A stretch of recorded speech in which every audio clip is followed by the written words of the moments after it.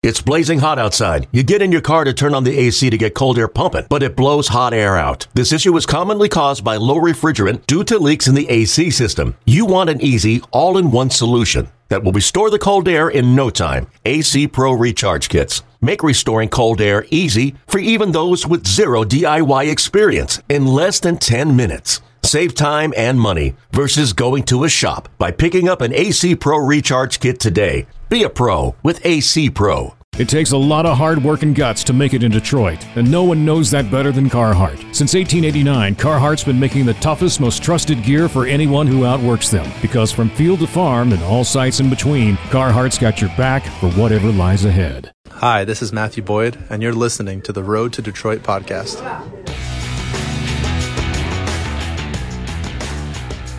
Deep breaths. Deep breaths. Take a few with me.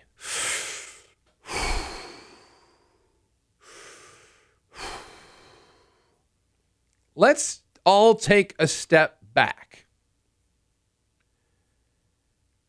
Just because a player has success in the minor leagues doesn't make them immediately ready for a promotion.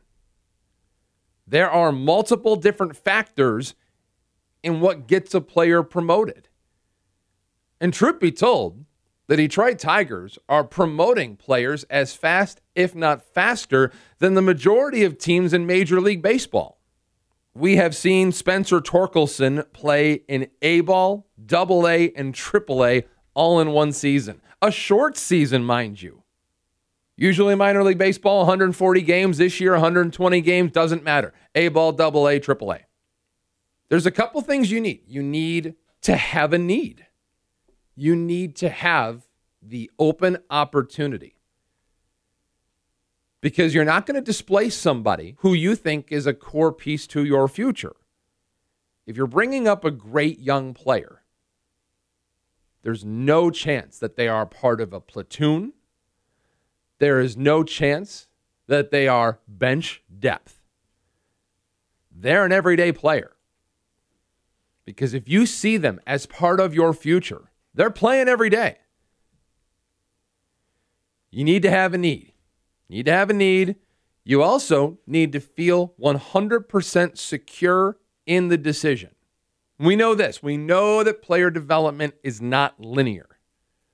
There have been times where players have struggled immediately upon reaching the big leagues. They have gone down to the minor leagues. They've come back up, and they have broken out. Max Scherzer, a great example of that. You want to make sure your prospects are ready. You want to make sure your big league team is ready. Look at Vladimir Guerrero Jr. in Toronto. Was arguably the game's best prospect of the 2010s. Best offensive prospect, hands down. He came up, he was okay. He did fine. Fine is probably not what Blue Jays fans were looking for. What they're getting now is what they were looking for. But that took 2 full seasons. That's a long time to wait. Meanwhile, the Detroit Tigers have 2 of the best position player prospects in all of Major League Baseball.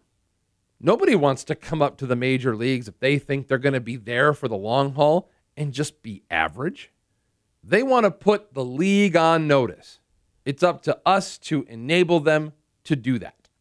A couple of years ago, Daz Cameron, phenomenal season in AA, went up to AAA, had a great close to the 2018 season.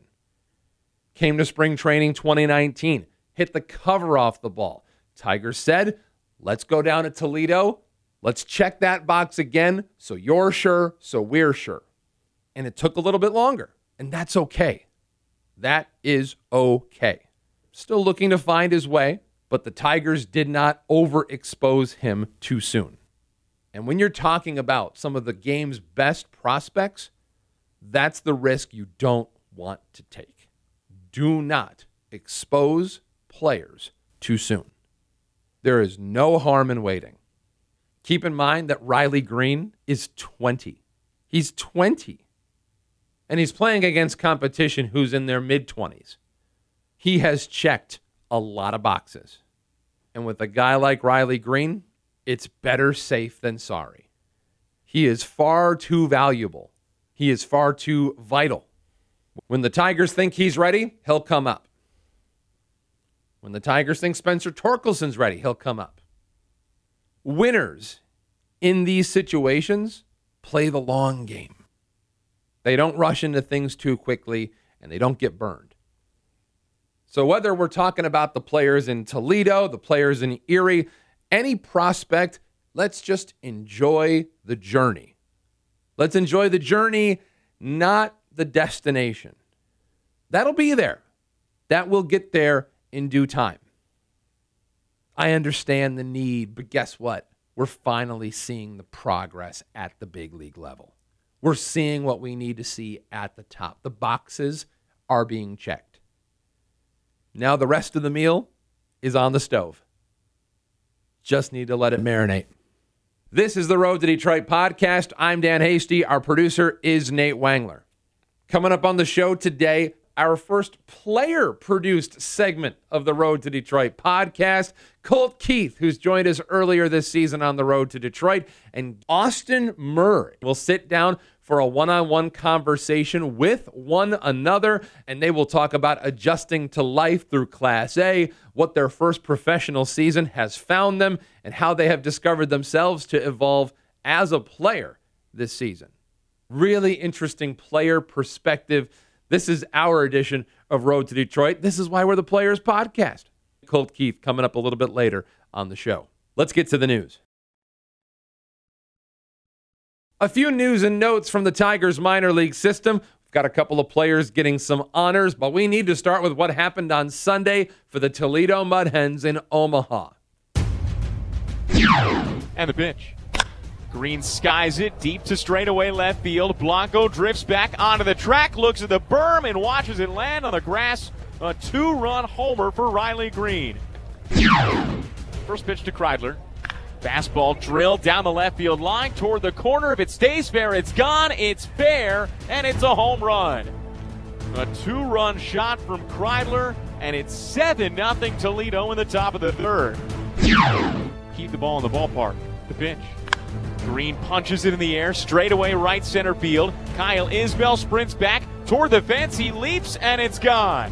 And Riley Green has his second home run of the ball game. Bluette delivers. Crushed to straightaway right field, and the Mud Hens have another one. Fifth home run of the game for Toledo. Cody Clemens hits one onto the right field berm. 1-2 pitch. Crushed deep to center field. Isbell looks up. That ball's gone onto the berm. Spencer Torkelson blasts one. Now pitch to Clemens. Golf to straightaway right field. Mejia drifts back, looks toward the fence, and that one's gone. Back-to-back home runs for the Mud Hens. They've got 7 today. It's the second for Cody Clemens, and it's now 11-6 Toledo. That's right. 6 home runs for the Toledo Mud Hens, who beat Omaha 11-10. But it was who hit home runs for Toledo in this particular ball game. You just heard him. 2 homers for Riley Green, 2 for Cody Clemens, a home run for Ryan Kreidler, and a home run for Spencer Torkelson. When all 4 of those guys homer in the same ball game, chef's kiss. An 11-10 victory for West Michigan over Omaha. Ray Rivera, the first baseman from West Michigan, the High A Central Player of the Week, hit 4 home runs last week. They actually all came in the first 3 days. Rivera has 17 home runs this season for West Michigan. It's the most that a Whitecaps player has had since Lance Durham back in 2013. That's Leon Durham's son. Former Tigers hitting coach, had a long career as a coach with the Toledo Mud Hens. So congrats to Ray Rivera. Meanwhile, in the Florida Complex League, Manuel Sequeira, the 18-year-old, leads the Florida Complex League, which features a ton of outstanding talent. He leads that league at 18 years old in home runs with 11, RBIs with 33, and 78 total bases. Keep in mind, they've only played 39 games. He's got 11 homers and 33 runs batted in. And again, he's doing it at just 18 years old. There is growth and there is room for improvement still in his future. Was signed 2 years ago out of Venezuela. That was the same year the Tigers went to international free agency and signed Roberto Campos. He's a Tigers top 10 prospect. But Sequeira was highly regarded, has shown himself to be a really good athlete, big-time power, still learning the shortstop position. But he's a big guy. The good news is, with the power he's displayed, he doesn't have to be a shortstop. He could play a number of different positions. I'll tell you what, if those power numbers are what they are, I honestly don't care about much else at this particular stage in the game. With him being just 18 years old, he has plenty of time to figure out some of the other nuances of this game, but you can't teach 11 homers in 38 games. You can't teach 33 runs batted in. You don't get that from 18-year-olds. Those are your news and notes. Let's hit the on-ramp. Speaking of the complex league, diving into those numbers on Sequeira, 7 for 15 to be exact. The double, 6 runs batted in, 3 home runs, all came in the same game. That was against the Blue Jays. And that was just what the East team did. On the West team, Isaac Pacheco went into a bit of a slump, but he's working his way out. He's now on a 6-game hitting streak, had a double and an RBI, and Justice Bigby. That sounds like a character from an old Western show, right? Like that sounds like it's like Yosemite Sam's friend, Justice Bigby. The 19th rounder out of Western Carolina finished the week with a double, a triple, and 5 runs batted in. Off to Low A Lakeland. The Flying Tigers won 3 out of 5 against Clearwater. They're starting to finish the season on a high note. Carlos Mendoza, who was fantastic down in the Complex League, finished 7 for 11 for Low A Lakeland, 2 doubles, a triple, 2 runs batted in. This season altogether, he's hitting over 360 with 15 runs batted in. To High A West Michigan, the Whitecaps won 5 out of 6 over the Peoria Chiefs. Yeah. The Whitecaps won 5 out of 6 over an opponent for the first time since sweeping Lake County. That was the Indians' High A team all the way back at the end of May. Jake Holtzen finished 6 for 20, 2 homers, one of which was an inside the park home run. And Jake Holtzen, who will admit he is not the fastest player on a baseball diamond, even he did not think he'd have an inside the park home run this season. 6 RBIs for the week. Meanwhile, Austin Murr. I'll tell you what, somebody needs to get Austin Murr in this Detroit Tigers top prospect list immediately. The fact that there are top 30 prospect lists sitting around right now and Austin Murr is not one of them, I don't even know if he's a top 30 prospect. He might be a top 15 prospect. He now holds the longest hitting streak of any Whitecap this season. He was 9 for 23 last week, a double and 3 runs batted in. Meanwhile, Parker Meadows muscled up against Peoria. He ended up with one of the longest home runs we've seen all season in West Michigan, 433 feet. That is a pretty left-handed swing when everything is on time. He ended up 7 for 24 against the Peoria Chiefs. That's West Michigan. Here's Double-A Erie. The Seawolves won 4 out of 6 at home against Harrisburg. Daniel Cabrera, the Tigers' 2020 second-round pick. Well, Daniel Tiger has now roamed his way to Erie, Pennsylvania. A line out in the 6th, the 0-1. He crushes it the other way, this time past the look of Freeman, and this one is way out of here. Daniel Cabrera, his first Double-A home run is a 2-run shot, and the Seawolves are back within 2. Good to see that for Cabrera, hitting the ground running in Double-A. Meanwhile, Andre Lipsius hit safely in all 5 games against Harrisburg, a double and a home run. And Joey Wentz now fully rounding back into form that made him a Tigers top 10 prospect before Tommy John surgery. 4 2/3 innings, struck out 7, allowed only 1 earned run in one of his most recent starts. Off to AAA Toledo, the Mud Hens won 3 out of 4 against Omaha. We told you about what these players did on Sunday, but Spencer Torkelson had 4 home runs on the week. Riley Green went 9 for 30, a double, a triple, 2 homers in that game on Sunday. Cody Clemens was 9 for 22. He just continues to hit the ball hard. And when you're playing on a team with guys like Torkelson and Green and Kreidler, it can be easy to get lost in the sauce, but Cody Clemens has had a great second half. And meanwhile, Ryan Kreidler, phenomenal start for him as well at the AAA level. 3 homers, 8 runs batted in, 19 games. He's got an on-base percentage of almost .420. It is fun to be in Toledo right now. That's a look at the on-ramp. The Road to Detroit podcast continues. We've gotten tons of feedback on the show, tons of different comments, tons of messages, whether it's DMs or text messages or tweets. One thing is clear. You want more Colt Keith. You want more Colt Keith? You want more Austin Murr. Colt Keith, we talked to him earlier this season on the Road to Detroit podcast. You can go back to episode 7, the man from everywhere, just 19 years old at the time, was one of the best podcasts in this show's history. And for this next special feature here on the Road to Detroit, we become the Players Podcast. Colt Keith and Austin Murr, 2 members of the West Michigan Whitecaps. Colt Keith, a top 15 prospect for Detroit. Austin Murr is obviously working his way into that conversation with a phenomenal professional debut. They will both join us next, and they will answer not only some of the most important questions about their careers, but also they complement each other exceptionally well. Austin Murr is only 2 years older, but he's got a lot of different life experience having gone through the college ranks as opposed to somebody like Colt. And all of a sudden, look here, 2021, end of the season, they're both playing high A baseball. Well, we have been aching for a Players Podcast. Over the course of the last couple of months, we have been made aware that this is a show that has been listened to not only by you as Tigers fans, but by players in the Tigers minor league system themselves. That's something that really stands out. That's something that I know that we are proud of as a show. And if that is true, this show needs to give players a chance to run said podcast.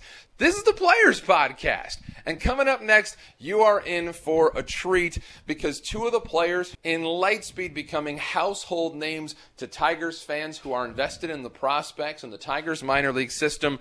Colt Keith, the Tigers number 12 prospect, he will join us, and he will be joined by Austin Murr. I'll tell you what, I think there's some kind of crime being committed that Austin Murr is not currently on a top 30 prospect list. I got a feeling that's about to change here over the course of the next couple of weeks and months. I'm very, very excited for both of these guys. I think they've had a phenomenal season. And now we get an opportunity to talk to a couple of young men who have different perspectives. Colt, of course, did not play college baseball. He ended up going straight from high school to the professional ranks. Meanwhile, Austin Murr went to college, went to a couple of different schools, and finished out with a phenomenal season at NC State, going all the way to the Final Four of the College World Series. So sit back, relax, enjoy, and listen as the players take over the Road to Detroit podcast. Hey everybody, this is the Road to Detroit podcast. My name's Colt Keith. And I'm Austin Murr. And this is the Players Podcast. Austin, what'd you do on your off day yesterday? I kind of took advantage of the first weekend of college football and really caught up with that. It's my favorite time of the year personally, with college football and NFL football kind of getting going, with college football this week and NFL next week. I'm certainly looking forward to it. A big year for the NC State Wolfpack and the Green Bay Packers. I'm certainly looking forward to it, but how about you? Just sat around and let my body rest and slept in a lot, and just chilled around like you, watched football, watched ESPN, and didn't do much. So let's talk about the differences between life in West Michigan and life in Lakeland. Yeah, I certainly have not had much time in Lakeland.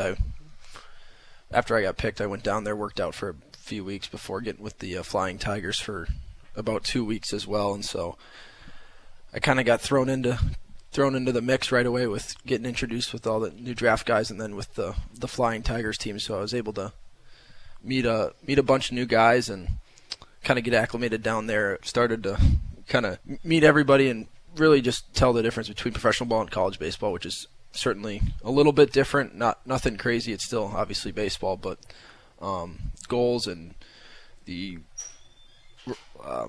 direction of where you want to go and more of individual development and stuff is certainly a little bit different. But and then up to West Michigan. I certainly enjoy the summer up here a little bit more. Just being from Minnesota, I was being down in the 100-degree weather in Florida, I was not a fan of. But to be up in West Michigan, it's certainly a lot of fun and a new opportunity here too to get to know a bunch of new guys in the org and things like that. So I certainly have not had a huge sample size of West Michigan and Lakeland, but that's certainly a few differences or similarities so far. I was in Lakeland for a long time, actually. Beginning of the season, obviously, I had spring training. Murr didn't have spring training because he got drafted in June. But I went to spring training and ultimately started an extended spring training. And that was a brutal grind of waking up at 6 a.m. and playing in the 100-degree humid heat every day. And from there, I played really well and extended and got promoted to Lakeland, the Flying Tigers. Played there for a couple of months, and it was a blast. It was really my first taste of pro ball. And again, it was 100 degrees and humid and every day. Maybe it rained once a day, but it was right back to 100 after that. It was brutal. I mean, just being so hot. I mean, in the time I didn't know that there was going to be better much else, but after coming up to West Michigan, I realized that these guys are spoiled up here with the weather. I mean, ever since I've been up here, it's been 70 to 80 degrees and sunny pretty much every day. Exactly. We had rain out 2 weeks ago in Lansing, and other than that, I mean, it hasn't rained much. It's been pretty much perfect. But I really like it up here. I like the guys. The competition's obviously a lot better. The pitches, the pitches move a lot more, and guys throw harder, and the game kind of speeds up. But other than that, dude, I've had a great time up here so far. I think we got a week's home series left here, and then off to Lansing, and then it's the end of the season for us. Yeah, it's for sure wrapping up quick, and obviously for you playing your first full season of professional baseball. I'm sure you're kind of getting ready to wind down. How many games are you at? Yeah, I'm really excited to wind down. Well, I think I've played. I don't know how many games I played, but I mean, I only missed the first month in Lakeland. Other than that, I've been playing every day. So I mean, it's been a grind for 3.5 months straight, and I mean, I'm excited for the next 2 weeks, but I'm also excited for the off season, and then obviously we have instructs after that. So, and then we got 4 months off to hang out with the families and lift and do as we please in the off season. So I'm excited for that. All right, finish this sentence. The thing I'm most proud of from this year is blank. It's a good question. The thing I'm most proud of this year is probably going back to college and the postseason run we had. There was a lot of adversity that we had to overcome this season, and getting through our college season, and with COVID and everything, and just the full season of pressure of the draft. I know a lot of guys sometimes feel that with scouts at games every day and stuff, and still trying to balance that and doing everything you can to help your team win. And so I think our team did a great job of that, and obviously we had a long run in the postseason and stuff, and so I was proud of that and just the run we went on. Obviously, unforeseen circumstances, the way it ended, and I don't wish that upon anybody, or to have the season end the way that it did, but just to do that, and then for me personally to see all my old teammates find new spots or head back to school for one more year, and to see that, and to see everybody being successful where they're at, that's something that's awesome to see and awesome to keep following. I've got buddies who got picked and are all over the country right now playing in complex leagues or affiliated teams and stuff, or back down at school for their last year or second to last year at school. And so everybody found a spot that was the best fit for them, and it's really awesome to see, and just to be able to follow and keep in touch with everybody. But I'm gonna ask you the same question as well, to finish that sentence of what you're most proud of. For me, I was really proud of myself when I started in extended ball, and that's prepares you to go to GCL, and being able to overcome the early mornings and long days, long practices, and be able to still perform every day, and with the idea of moving up levels. I had the ultimate goal of getting to Lakeland and finishing there, and I surpassed that goal and played my butt off in Lakeland and made it up to West Mich, and I'm really proud of that I moved up 2 levels in 1 year, and I'm really happy with my first year of pro ball, and hopefully I can finish it out in the last 2 weeks. Murr, I have actually a question for you that I've actually personally wanted to know. What's the difference between when you went to the College World Series or when you played like big conference games in your conference, whoever is against? What's the difference between, let's say, high A baseball pitching or the game speed and Omaha or your big conference games in college? Yeah, the speed of the game with take out pitching, the speed of the game is pretty similar. It's moving pretty quick, and you always gotta be on your toes and always be prepared, because somebody's always looking to take an extra base on you or a dirt ball or things like that. Pitching wise, certainly as we got into the postseason and the postseason run that we had, it was pretty similar. Our last 4 games were pretty tough. We had to face Jack Leiter, Kumar Rocker, Kevin Kopps, and Brendan Beck, all current or former players of the year, or Golden Spikes winners, and so we saw Kopps a few weeks ago up here, and he's doing pretty well at this level right now too. And so for sure towards the end of the season we had to face, or we were facing, pretty elite competition, but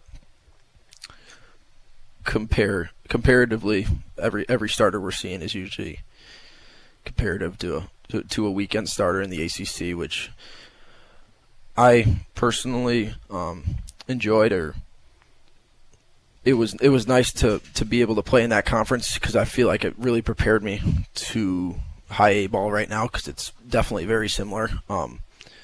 If I wasn't, like last year I had 15 games of a college season, and I never got to play in the ACC series, and so I think if I didn't experience a full season like I did this year, it certainly would be a lot more overwhelming. Obviously, you never went to college, and so it's certainly a different point of view for you and stuff. But for me personally, I think it helped a lot. Obviously, it's still not the same. You're swinging a different bat, and you're facing guys who are older than you and know what they're doing and have a lot more pitchability. But at the same time, it's a little different. Yeah, for me, even from high school to pro ball, yeah, we were using those nice aluminum bats, drop threes. I mean, like for me, I could miss a ball and pop up, and it still might sneak out of here. And that was I think that was the biggest difference, obviously besides pitching, but like it was something that I really needed to get used to. The ball doesn't fly off those wood bats like it does off those aluminum bats. What would I have enjoyed about the college experience if I would have chose to go to Arizona State and forego the draft? There would have been a few great experiences. Obviously, I don't think there's an experience quite like professional baseball if you had that opportunity out of high school. But to go to Arizona State, to be at a Power 5 school and experience football game days, basketball game days, things like that before the season starts, it's pretty cool. I never had a college team growing up, so I never went to any big college football games or games like that, and so to be able to see college football atmospheres and stuff, and go to Clemson football games, or you probably Arizona State games, or when we would play our rivals UNC. Certainly the atmosphere and things like that in college, to go to a big school, is certainly ones that are pretty memorable. I'm looking forward to, after the season ends, heading back down to NC State to catch a few football games, just because we had the year of no fans last year, and it's pretty remarkable. And then going into the season in college baseball and stuff, it's certainly a great experience, and you certainly learn a lot about yourself and time management to be able to handle juggling classes and also playing college baseball, and obviously being a young freshman playing. It's your really first time besides professional baseball to play against guys way older than you, or 2, 3, 4 years older than you, who have been around for a little bit, know what they're doing, and then just to be your first time really just kind of being on your own and having 35 friends to hang out with every day at the field, and you don't have your mom or dad to go home to and to get in your ear to do your laundry and stuff. And I think obviously I didn't go to college, and so obviously I wouldn't know for sure. But if I had to guess, I think I would have missed the relationships I would have built with my teammates and stuff like that, and being in a must-win atmosphere. Like in high school, we were in a must-win atmosphere. My school was actually really good in high school, so we won a lot of games. And so when we lost, it was a big deal. And I think in college, I mean, looking at what it is, I think that's the same way. You have to win. The coaches have to win. If you don't, they're not going to give you time to struggle. Like we are in pro ball. I mean, it's a process. I can go out there and go 0 for 40, and I'm still going to play every day because it's a process, and I still have multiple years. But I really wanted to get to experience that and have a chance to go to Omaha and have a chance to go to the regionals, stuff like that. I think that's what I would have missed the most. But I guess we'll never know, huh? Exactly. If you could take one quality or attribute from any of your teammates, who is it and what would it be? Oh, that's tough. I'd say, let's see. I would want to take. I'm working on it, and it's obviously something I can form. But Gage Workman's teammate ability, I guess you would call it. I think he's the best teammate I've ever had. He's always behind you. I mean, we go out to shortstop and third, and he just struck out or whatever he did, and he's still talking to me about, my ground balls or what I need to do around the bag, and giving me suggestions and just telling me, it's a process and everything's going to be all right. And he just struck out on 3 pitches, and it's like I don't know how that guy's not losing his mind out there, because that's how I usually am. Is I'm losing my mind. Mm-hmm. But what about you? What's a quality you could take from any of your teammates? Who would it be, and what is it? I would like to hit baseballs as far as Ray Rivera. I think that would be pretty cool. Yeah. In the 3 weeks I've been here, I've seen him hit a lot of balls very far, and I certainly admire that. I hope someday I can grow into that, or maybe a good goal of the off season is to kind of channel some of that strength that he is, because he's fun to watch when he can get a hold of one. But yeah, I think he hit. I mean, no one's obviously here, but I think he hit 2 over that, or 3 over that building over there in right field. Yeah, 2 or 3, which obviously you guys aren't here looking at. But what does that say? It's like 330 down the line, and the building's probably another 50, 60 feet back, and he cleared it all 3 times with ease. I'd say a good 450, yeah. Yeah, multiple times. I think we could all take a little bit of his power. That'd be sweet. In baseball, if you fail 7 out of 10 times, you make the Hall of Fame. What have you learned about how to deal with failure?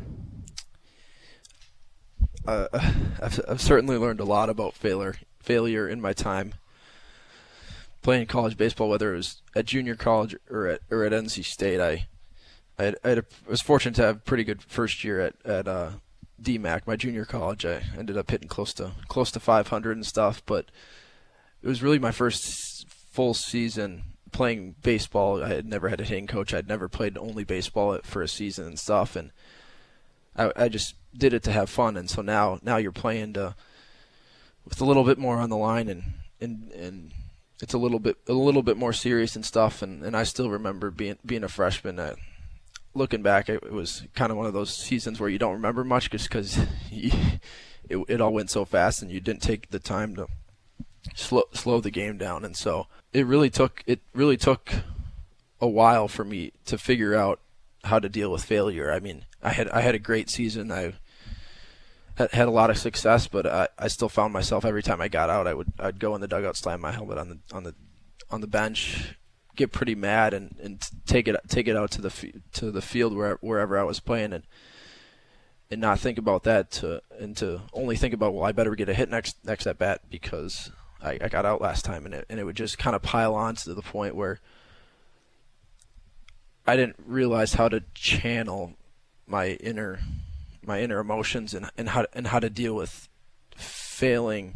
I didn't fail much that season, but still I was still obviously failing most of the time, and so it took that season to looking back on it to be like, what was I doing? Like, I had a great season. Why am I frustrated? Why am I mad about it?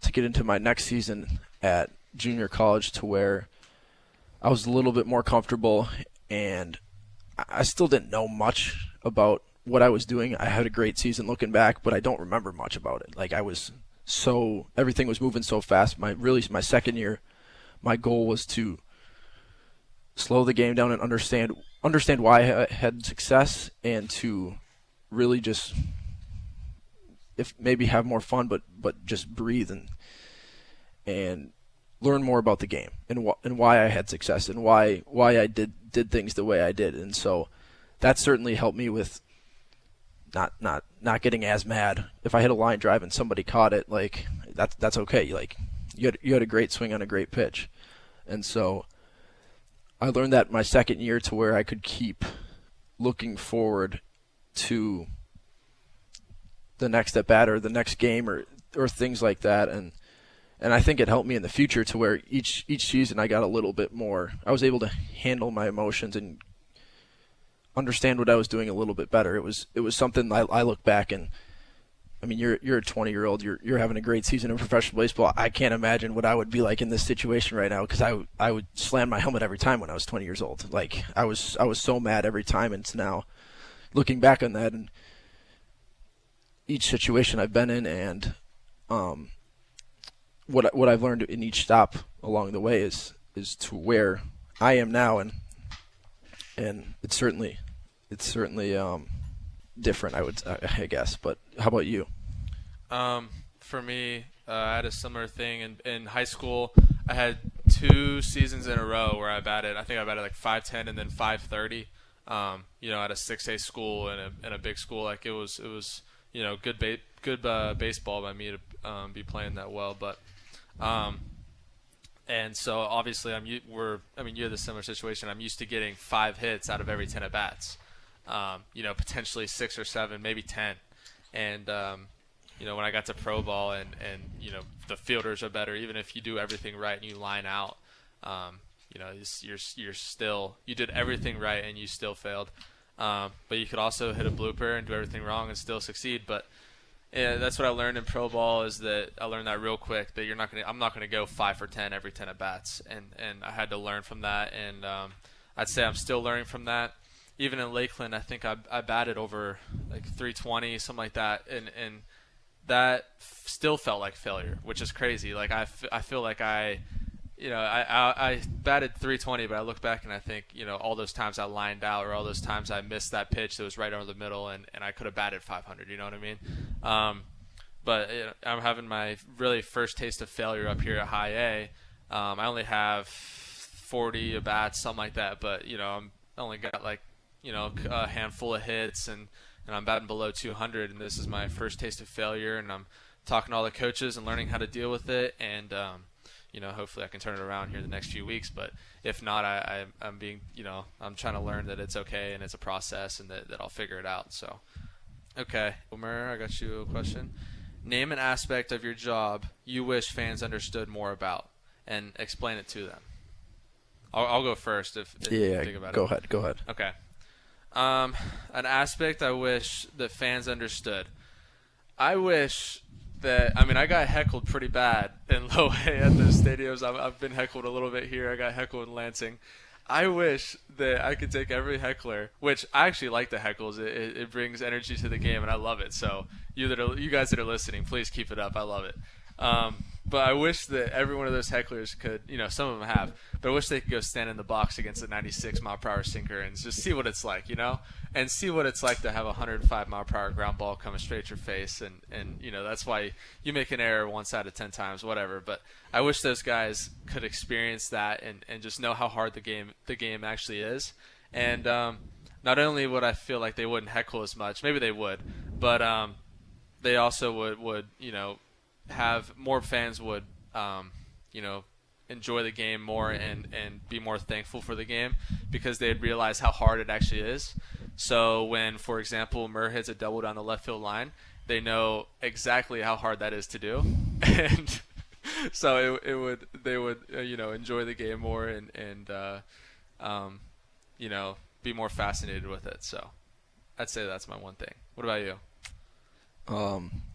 I actually saw a little debate on social media on my way in today, but I don't think people realize how hard it is to play 100-plus games in 4 or 5 months, or what that's like. I think heading to the ballpark every day, it's awesome. It's everything I dreamed as a kid to be able to do that, but I don't think people understand what it's like to put in the work every day before the game. And we're here hours and hours before the game starts to see what we're doing to prepare just for that game or just for that night, and so I think that's really something I don't think they understand. Obviously, just heading to the ballpark every day and you're still playing a game and it's still awesome and stuff. But I think for sure just heading to the preparation needed.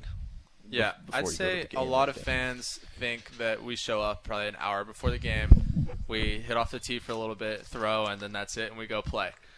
We're 20 years old to 25 years old. We're in our prime, and we're in the best shape we're professional athletes in the best shape of our lives. Like we're probably in the best shape to do this. But you got to understand that we went to spring training for a month and a half before the season. Then we went to we went to our seasons. We played 140 to 100. I think it was 140 this year instead because of COVID. But usually 160 games in a row. And if you're playing every day, you got to think that's what 7 hours every day of work for 162 games straight for 6 months, 7 months straight. And are you talking about the Twitter thing today when it was Trey Mancini and they were talking about him taking an off day because he was sore? Yeah. Yeah. Dude, they're playing in the big leagues. You got to imagine the amount of stress mentally on that guy. And he's also playing against the best players in the world as hard as he can every day. And not to mention, he just recovered from cancer, before this year. Like, he took an off season all last year. Like, taking an off day because you're sore is not like a big deal. Like, he's like he physically, obviously he wants to play every day, but he physically can't do it because he's so sore. And I think fans need to realize that 90% of the guys out there are sore enough to take an off day, and I think they do need to realize that. But finish this sentence. Other than winning, my favorite thing to do on a baseball field during a game is barrel a baseball. That was easy.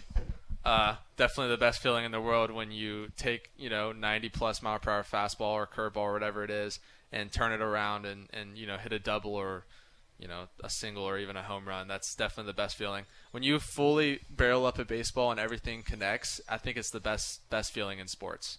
Obviously not everybody's felt that, but I'd say it's probably similar to throwing a touchdown or hitting a 3 in basketball, whatever it is. But I think barreling a baseball is definitely the hardest and best feeling thing to do. What about you? Yeah, you nailed it.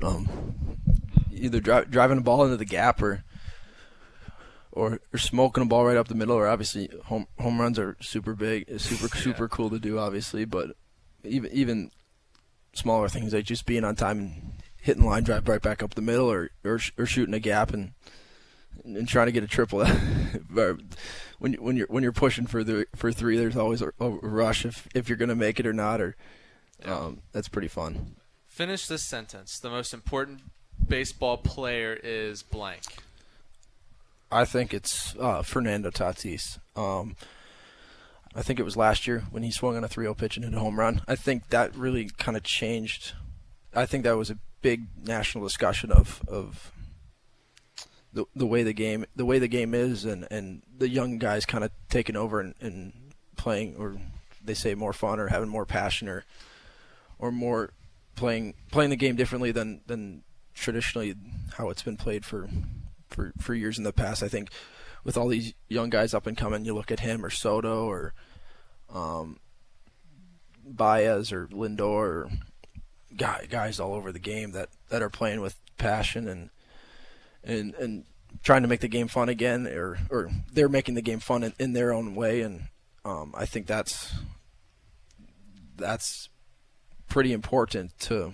I think it also reaches out to a new fan base, and they're doing things and making plays that are getting posted every night, and we're like, wow, it's unbelievable. Or Yeah. he's making catches in shallow left field, or he's moving to right field and making catches and making plays out there because he can play anywhere on the field now. So I think he's the most important. Yeah, I think you're saying that the guys that are breaking the unwritten rules about baseball that have been like that for the past hundreds of years, those are the guys making the most impact. I know what pitch you're talking about, that Tatis hit on that 3-0 pitch. Yeah, he got big trouble for that. And then there's lots of people that followed. Like, for example, Yerman Mercedes swung on a 3-0 pitch against a position player, being up to 10 runs. And in my opinion, I think that he's trying to put food on the table. He's facing a position player. This is the easiest home run he's going to get all year. I think you should take it. For me, I think it's Ohtani for sure. Just because none of us got to see Babe Ruth play, but this is a little bit of a preview. Obviously, I think if Ohtani went back and played, he would be better than Babe Ruth. But in the time, imagine a guy hitting 500-foot home runs and also pitching and throwing no hitters and such.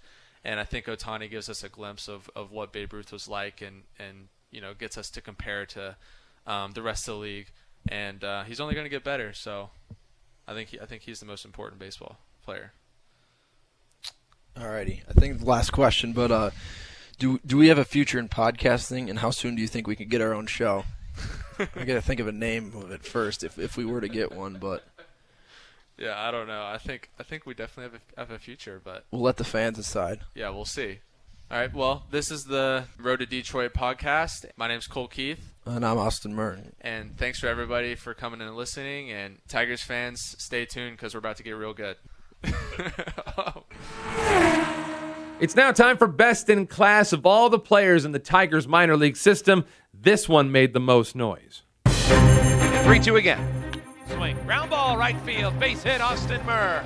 Gage Workman's getting the windmill. He's in to score. Austin Murr has the longest hitting streak of any Whitecap in 2021. 13 games for Austin Murr. It's 1-0 Whitecaps here in the second. You know what? He may not have the power numbers of the Spencer Torkelsons and Riley Greens of the world, but this young man just keeps on hitting. Austin Murr, the Tigers' 6th-round pick, was the first college position player the Tigers selected in this year's draft. He's already in High A West Michigan. We talked about him last week here on the Road to Detroit. If you missed that conversation, go back and listen to the episode Austin-powered. Austin Murr, very sharp young man, and he is moving at light speed through the Tiger system. Just 22 years old, already in High A.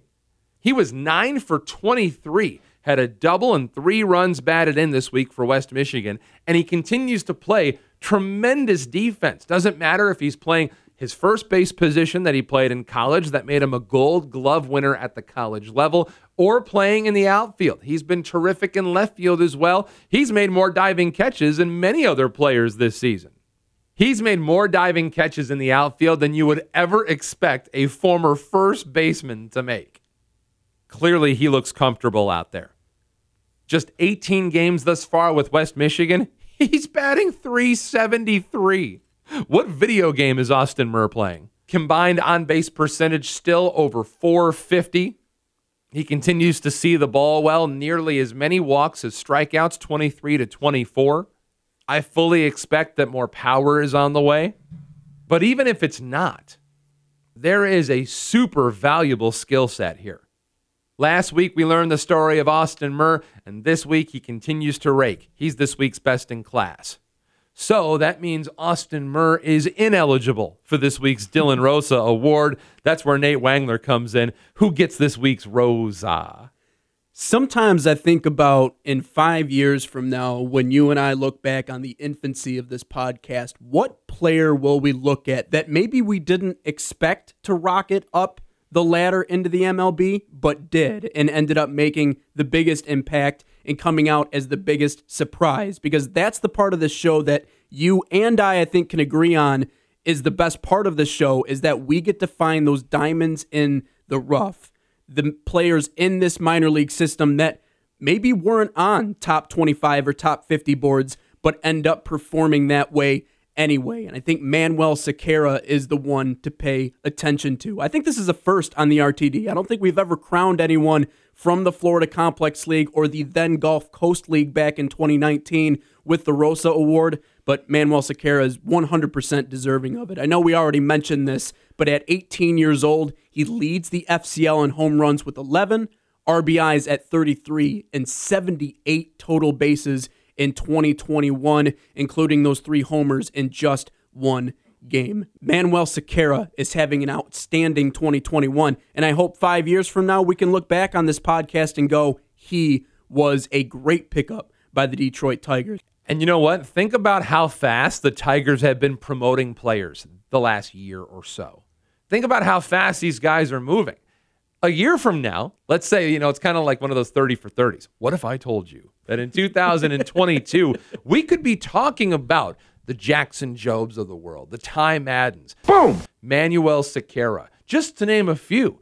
There are players who are checking a lot of boxes at lower levels of the leagues. And look, we can pretend that there is more talent than there is, but we don't have to. We're talking about an 18-year-old player who leads a league that's full of first-round draft picks in homers, RBIs, and total bases. This has the potential to be a big deal. And when we say the year is 2022 and the Road to Detroit podcast is built around the Jackson Jobs of the world, the Ty Maddens, the Manuel Sequeiras, because 2 years ago, this show was built around Casey Mize. It was built around Matt Manning. It was built around Tarek Skubal. This year, you know who the main characters are. I'd like to think we have a pretty good success rate for the ones that we like to hone our central thesis on. We know that your time is valuable. We're not going to beat around the bush. We'll give you exactly what you need and tell you a couple of stories along the way. But this is the fun part. Ty Madden, Jackson Jobe, Manuel Sequeira, these stories have just gotten started. We have a lot of great main characters. We also have a very good supporting cast in the Tigers minor league system. Also, important to keep in mind, Manuel Sequeira already won FCL Player of the Week, and that was before going out and hitting 3 homers in one game. So congratulations to Manuel Sequeira, this week's winner of the Dylan Rosa Award. They're going to have to give him like a second Player of the Week plaque. Kind of like Dwight Schrute, he got 2 plaques in lieu of a pay raise. The Road to Detroit podcast continues. Well, we have not had a chance to have a conversation about one of the most important medical procedures in the game of baseball. And that, of course, is Tommy John surgery. Somebody who has an intimate knowledge of that. Not that I'm sure he wanted to. It's Alex Faedo.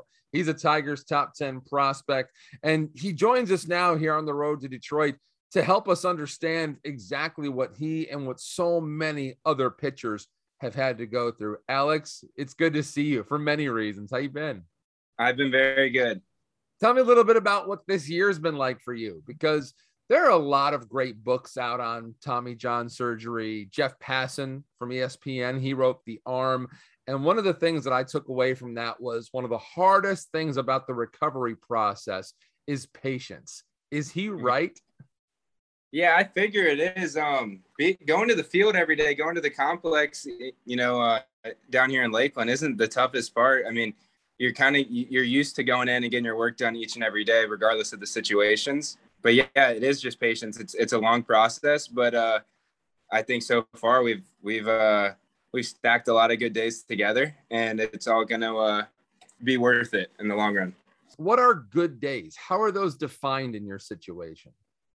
I think it's just going to the field or going to the complex with a good attitude and being willing to, get out of your comfort zone and do some of these exercises. And, you're going to be running on the field outside in the Lakeland heat every day. Like, just give good effort each and every day. Listen to the trainers and the strength coaches. They've been here before. They've worked with a ton of guys that have gone through the surgery or any other surgery, the rehab process. And, they're really good at their jobs. Trust them, communicate with them, and just, keep bringing good effort each and every day.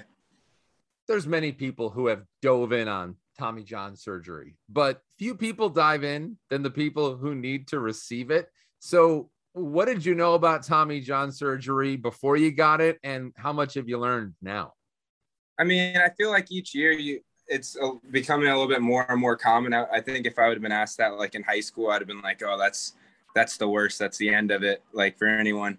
But now I think that's just like, I mean, damn, you don't really want to hear people having surgery, but I feel like, so many players are getting this surgery, and, so many guys are coming back not just the same, but better because of how their work ethics were during the rehab time. But I don't think it's something that you should be scared of. I think that, it's just like anything. It's a speed bump in the road, and then you just got to keep going forward.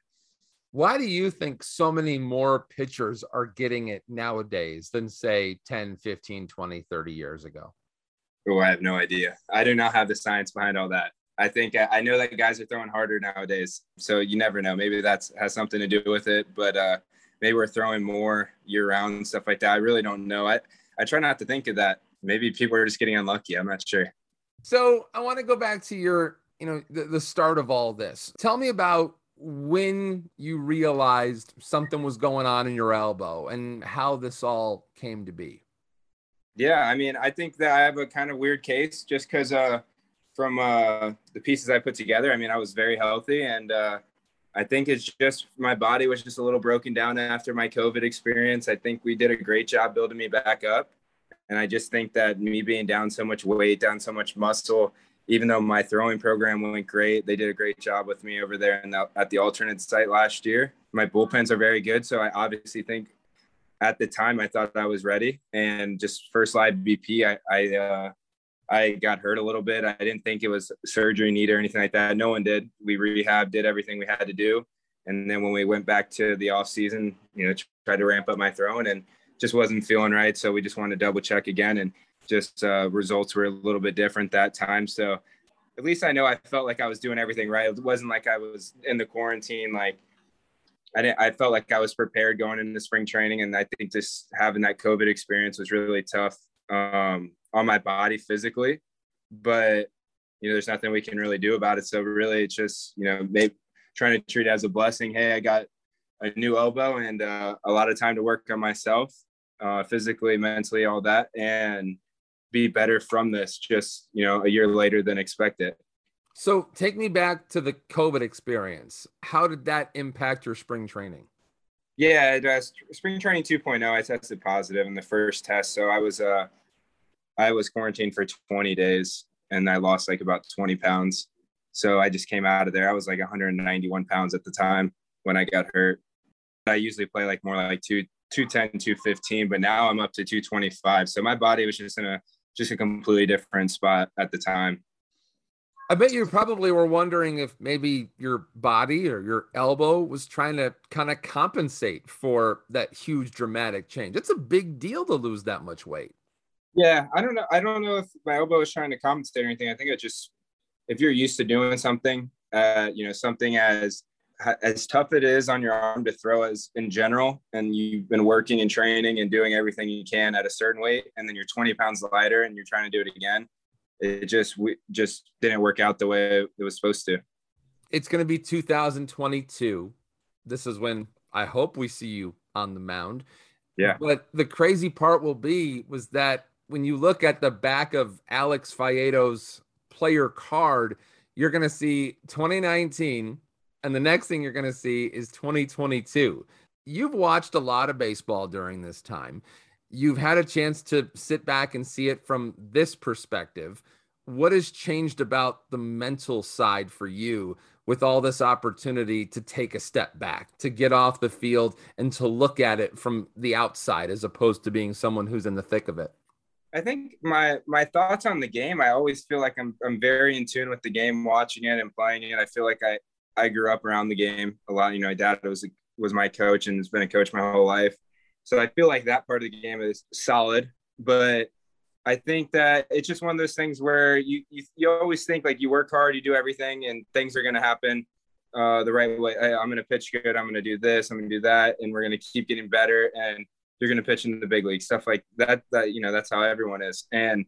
But what this showed me was that, you know, anything can happen. So just make sure you don't take anything for granted, and, you know, each and every day, be a really good teammate, give it your all. And, you know, when I'm out there on the mound again, I'll be as hungry as ever. And I think that's going to be, you know, part of the blessing of this surgery and all this time off would just be, you know, just a really strong attitude each and every day out there, and, you know, expecting greatness.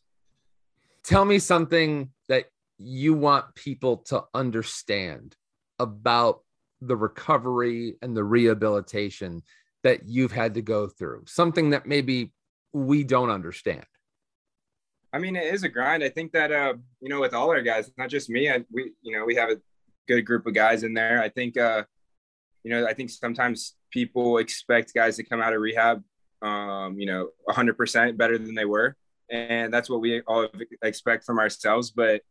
And I think sometimes people think that, you know, guys aren't doing the right thing, stuff like that. Our group of rehab guys work their tails off each and every day. Our trainers, our strength coaches, everyone, like we come in there every day and work hard, and, you know, we're expecting to all be ready. But I think sometimes, you know, give some of the guys a little slack when they come out of the rehab, because it's tough. You know, guys are relearning how to throw, and it's definitely in our system, it's not a case of not working hard enough. So it's just give some of the guys a little bit of time to come back and get back to themselves. It's funny you mentioned that, because Joey Wentz is coming back from Tommy John surgery this year, and it has taken him a while, I would guess, to feel like himself. But over the last couple of weeks, the numbers have started to look very similar to what they looked like in 2019. Have you talked to Joey? Have you been able to pick his brain about what he's going through? Yeah, Joey's been one of my go-to guys during this entire process. Joey reaches out. If I don't reach out to him, he reaches out to me within, you know, each and every week. He was here for the first couple months of my rehab, and he always does a great job. Hey, where are you at in the program? What are you doing now? How do you feel? You know, what are you thinking about with this? And like, we have really good conversations, and he's been a very good mentor, which is weird because Joey's younger than me and he's my friend, but he's been a great mentor to me during this process. And, you know, he's just relaying things along the way. Like even him it's not all about me. Even when he's throwing, you know, me and him talk and he relays how he's feeling now. And I'm not even in games, but just for things for me to look back on and just pick up on little things. I'm really grateful for him. How much fun is it watching that process play out with some of your former teammates like Matt Manning and Tarek Skubal, the Casey Mizes of the world that you just mentioned? And how does it make you feel that you can have that same progression? Oh, I mean, it's super exciting. I think just watching the whole team in general, not even just the pitchers. I think even watching all these hitters, the young guys, you know, played with a lot of the guys that are up there right now. Just they're all having a lot of success, all playing with a lot of fun. And, you know, they're playing to win each and every day. And the intensity they're bringing, no one going out there, hey, we're a bunch of young guys, but hey, we're gonna beat you. And that's something I want to be a part of. And I mean, I watch these games. I live too much. I'm too do or die with these games. If like they give up hits or like guys, like, you know, if anything bad happens, I start getting mad on my couch. And then it's like, what am I doing? I'm not even playing right now, but I'm invested in the guys right now. How fun is it watching the major league team do what they've done this year? Yeah, ton of fun. I think it sparked everything in the organization, the fan base. I think everyone's really excited how we're going to finish out the rest of this season and then going into next year. Well, it's not just the guys at the big league level. It's the fact that they've got help on the way. You're right in that group. Detroit Tigers number 15 prospect Alex Faedo This has been really interesting, and it's an area that we don't get to talk about enough. And being able to watch guys like Joey come back and guys like you working your way back. We saw, Tarek Skubal came back from this once upon a time. So to see you guys being able to come out the other side of it is really, really interesting. And it's always been fascinating. I can't thank you enough for doing this and helping to kind of teach us a little bit more about the behind the curtain dealings with Tommy John surgery. Thanks so much for your time. Yeah, no problem. Thanks for having me again. That's Alex Faedo on the road to Detroit. It's now time for the road ahead. Before we preview what's to come in the Tigers minor league system this week, don't forget next week we will open up the Road to Detroit mailbag. We will answer your questions, and the best way you can get those to us about anything related to the Tigers minor league system, find me on Twitter at @DanHasty. Send us your questions. We will answer them coming up next week on the Road to Detroit. We are headed down the home stretch. Make sure you subscribe and do not miss a minute of what could go down as the most important season in Road to Detroit podcast history.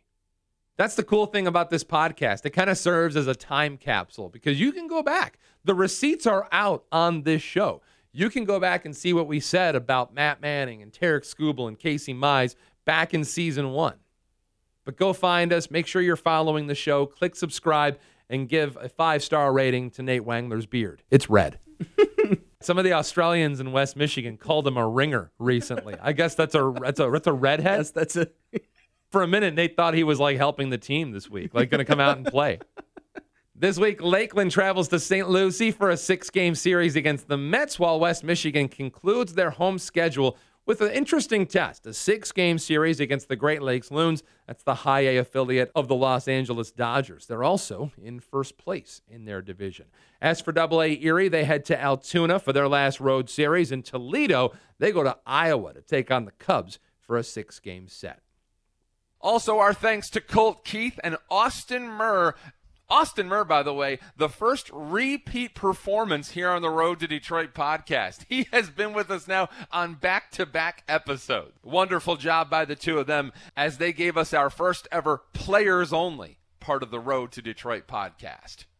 We've got some important shows coming up the next couple of weeks. And the best part is you get to join us because you're a passenger here on the Road to Detroit. Our thanks to our producer, Nate Wangler, and to you for listening. My name is Dan Hasty. This has been the Road to Detroit podcast. And until next week. See ya!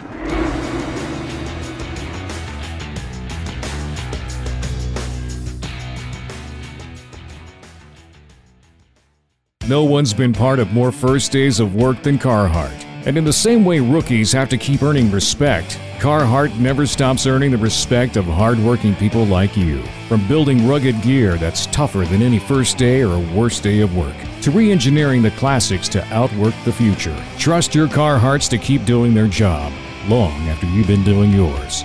Since 1889, Carhartt's got your back 24/7. Visit Carhartt.com or visit a retail store near you.